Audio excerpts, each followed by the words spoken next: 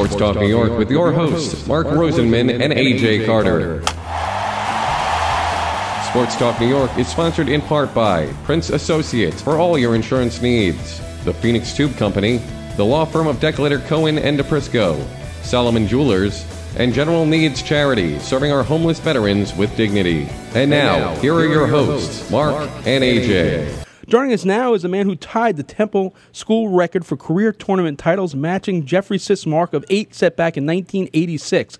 He turned professional in October 2016, had a successful start to his professional career, finishing tied for 9th place in his first professional tournament and winning his second event. In 2017, he overcame an absence for a herniated disc and 2 bulging discs to continue his PGA career. It is a pleasure to welcome PGA golfer Brandon Matthews to Sports Talk New York. Welcome, Brandon. Thanks for having me on, guys. Really appreciate it. It's our pleasure. So the story goes that you started playing golf at 1 or 2 years of age using plastic clubs, and you got your first set of real golf clubs at age 4 and really started then. What's your earliest recollection of actually playing on a golf course? Playing on a golf course, I would say it would have to be this one golf course near us just outside of Scranton, Pennsylvania, called Pine Hills. My grandfather used to actually take me over there to the little par 3 course they had, and it was probably when I was about 4, 5, 6 years old. And I always used to beg him, "Come on, Grandpa, we got to go on the big course. We got to go on the big course." And I was never allowed to do that until I actually got better. But that would probably be some of my earliest recollections of golf. So everybody remembers the pictures of Earl Woods with Tiger when Tiger was very young, and he really pushed his son to become a golfer. Did golf evolve by you? Was somebody really pushing you and encouraging you to be a golfer? Yeah, that's the greatest thing about my dad. He never really pushed me to do anything. Kind of let everything happen naturally. And now my dad was a big baseball player, so growing up, I played a ton of baseball, a lot of travel teams and so on and so forth when I was from the age of 9 to 13. And when I kind of got to 13, 14 years old, I figured out, hey, running's not really that fun. So I kind of gravitated a little bit more towards golf, which is great. But, that was the one great thing about my dad. He never pushed me to do anything. Just wanted me to enjoy myself and be happy. But it's interesting because, basketball, you can play with your neighborhood, friends and go out and shoot some hoops. You can have a catch with your neighbor, with baseball. You can throw a football around with someone. At 4 and 5, it's just I don't mean to say this wrong, but it's kind of a strange thing for a 4 or 5-year-old kid to of all the places you could go with your grandfather, let's go to the golf course. What was it about the sport that appealed to you at such an early age? I really can't answer that because I just found a love for it and really enjoyed it at a young age. I don't really know why, but I just loved it. I loved going there. I loved the people aspect of it. I love it now, just meeting new people and playing in pro-ams and doing the things that I do. I just really enjoy talking to people, hearing everyone's stories about what they've done in life, how they have become successful, and so on and so forth. I think golf is just one of the greatest games on the planet because of how many people you can meet and just the different stories you hear. See, Mark? Listen, AJ, you're making his night because he is a huge golf guy. So we mentioned your success at Temple and winning tournaments at the college level. Was there one particular tournament that convinced you at the college level that you really had what it took to make it as a professional golfer? Yeah, it's something I've wanted to do forever. I've always believed that I, could do it, and I believe that one day, I'm going to do all the things that I've dreamt of, win a major and be number 1 in the world and do all those things. But, when I was 18, the summer I actually turned 19 years old. That summer, I almost qualified for the U.S. Open, and I made it to the quarterfinals of the U.S. Amateur.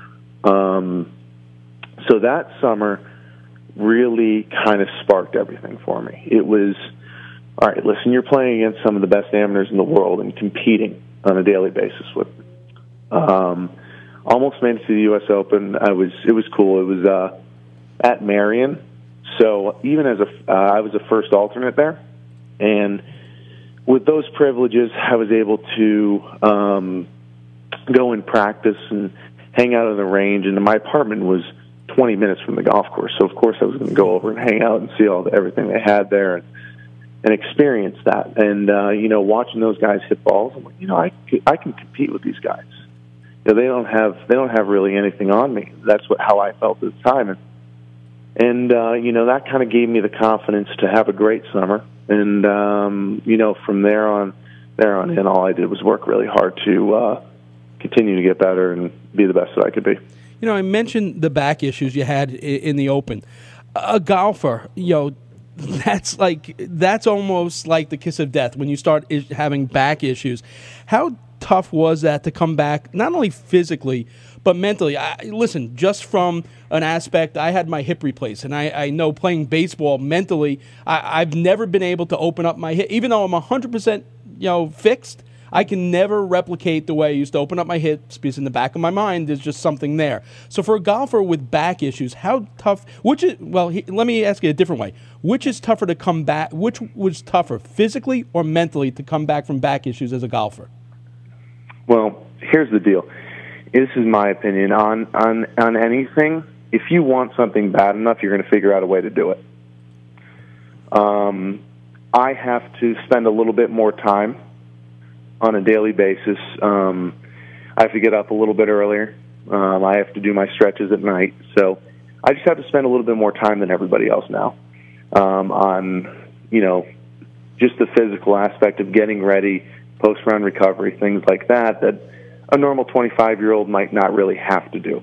So I kind of sat down one day and was thinking about it. I'm like, with how my back feels, do I really want to do this? Do I really want to continue down this road, or so on and so forth? And then I thought about it. I'm like, you've wanted to do this since you're a kid. You're on a great path here. You have a million opportunities in front of you.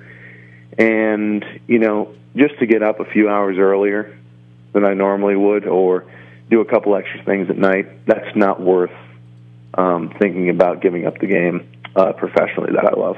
You talk about professional people who watch golf and watch the tournaments don't understand how difficult it is to actually make the tour and qualify. So why don't you just walk us through the steps you had to go through once you decided, when leaving college, I want to be a professional golfer. It's not like you turn around the next day and you're playing in the U.S. Open, you're playing in the Masters, you're playing in the British Open. Right. How do you get there?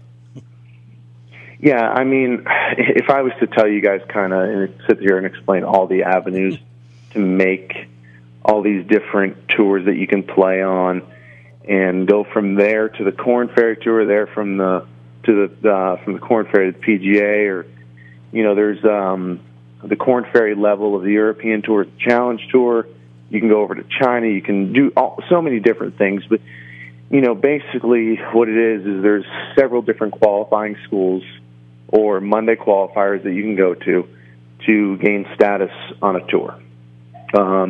And there's different levels of status, whether it's conditional, full, and so on and so forth. So basically you have to go to all these events and try to get status on some kind of tour.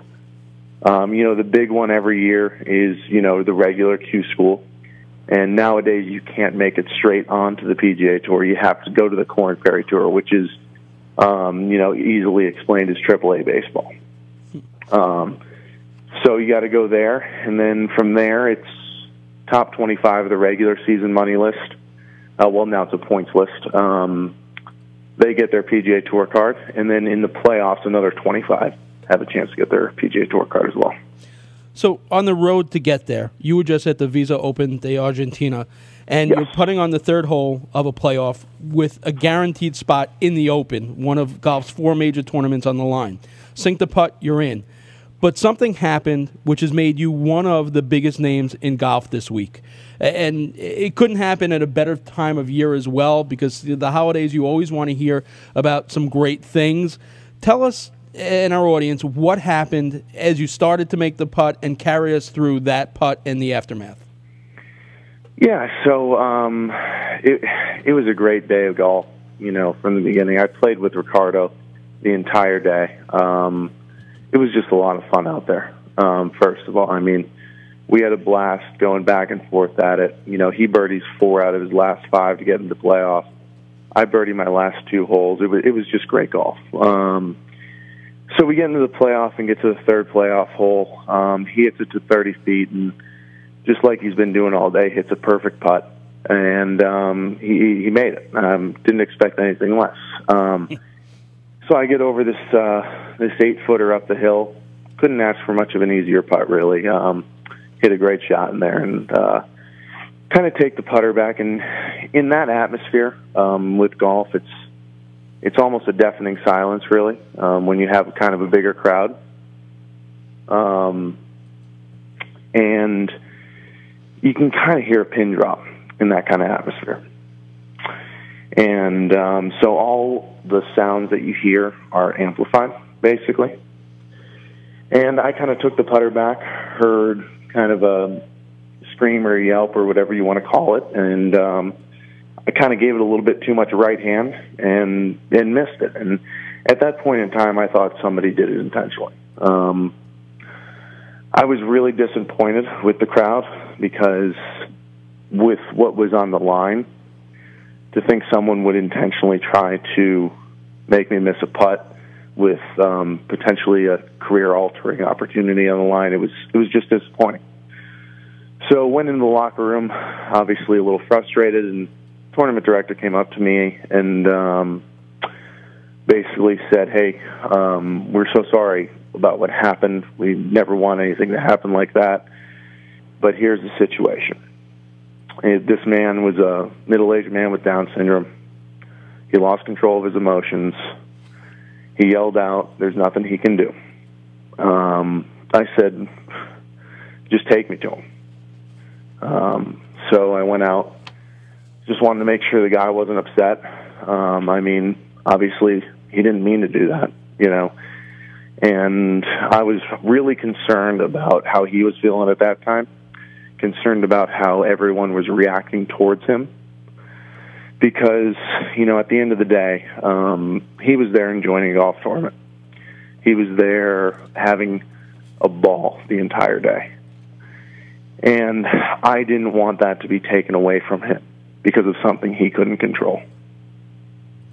In hearing it again, I'm imagining, you're almost there at one of your lifelong goals. This happens, you go to the locker room. I have to give you credit. I don't know if I would be able to flip that switch so quickly to be concerned about someone else. And that's what makes this such a great service. We hear other stories in athletics where, it could have went horribly the other way. And you turn something, for you personally, listen, we know and we hope that you're going to be in many, championships and opens down the future, but this was a big moment in your career, and for you to handle this with such grace and dignity, I have to give you so much credit, and it's such an uplifting story. And listening to you talk even before this, talking about your back issues and getting up early and doing the things you love, it's obviously you're a quality, individual. So if there's I appreciate that. If there's some equity in the world and fairness, have you heard anything perhaps from either the PGA, but whether they'll take this under consideration and maybe give you the exemption, the ticket to the Open that you were hoping for, or whether there'll be some tournaments where you get some sort of sponsor exemption to let you play and get to the next step? Have you heard from anybody about that yet? No, I mean, here's the deal. That's not the point of any of this, whatever happens, but it's just not the point of it, Like I kind of keep telling people, if this was a normal thing, which it should be, the world would be a better place. Right. It's so ironic that you just said that because once the Jets were way ahead, Sundays usually I never get to do something with my wife, but since the Jets were way ahead, there was a 4 o'clock the movie about Mr. Rogers, and sitting there realizing the same thing. If there were more stories like this, the world would be a much better place. And but that's the question I have to ask you is because it's so far out of the norm. How much press have you gotten because of this particular incident? Yeah, it's been crazy. I never expected it to blow up at all. I remember my one good buddy was kind of hanging around me after I got off the playoff hole and everything happened, and he has some ties to special needs as well in his family, and he goes, Brandon, I'm so happy you did that. He went on a little bit and he said good things are going to happen. So I'm like, nothing's going to happen. I'm like I just needed to do it. And he was right. I didn't expect any of this to happen, but it did. And listen, I'm glad that it did because it brought a great story to people, and there was some great feedback from it. Some of the greatest things were, the parents, the sisters, the brothers of people with Down syndrome reaching out and just saying how much that means, and that it gives them hope for themselves and their children, their brothers, sisters. And that was the greatest thing about it. Like I said, I don't need exemptions or anything from any of this. That's not the point of it. The point of it's just doing the right thing and making someone else happy. Brandon, thanks so much for your time tonight. More importantly, thanks for such an uplifting sports story that we can talk about for the holiday season. I have never had a favorite PGA golfer, but I do now. And we will definitely be keeping track of your career. And I'm sure there are lots of people that were not golf fans, but every single time you're in a tournament, you have millions of new fans. And you're right. If more people did things like this, we'd be in a much better place in this world right now. So, again, thank you. I wish you nothing but the greatest Thanksgiving this year because you definitely deserve it. I appreciate it, guys. I hope you have a happy holiday, and thank you so much for having me on. Our pleasure. Yeah. Brandon Matthews, PGA golfer, hopefully real soon a PGA champ.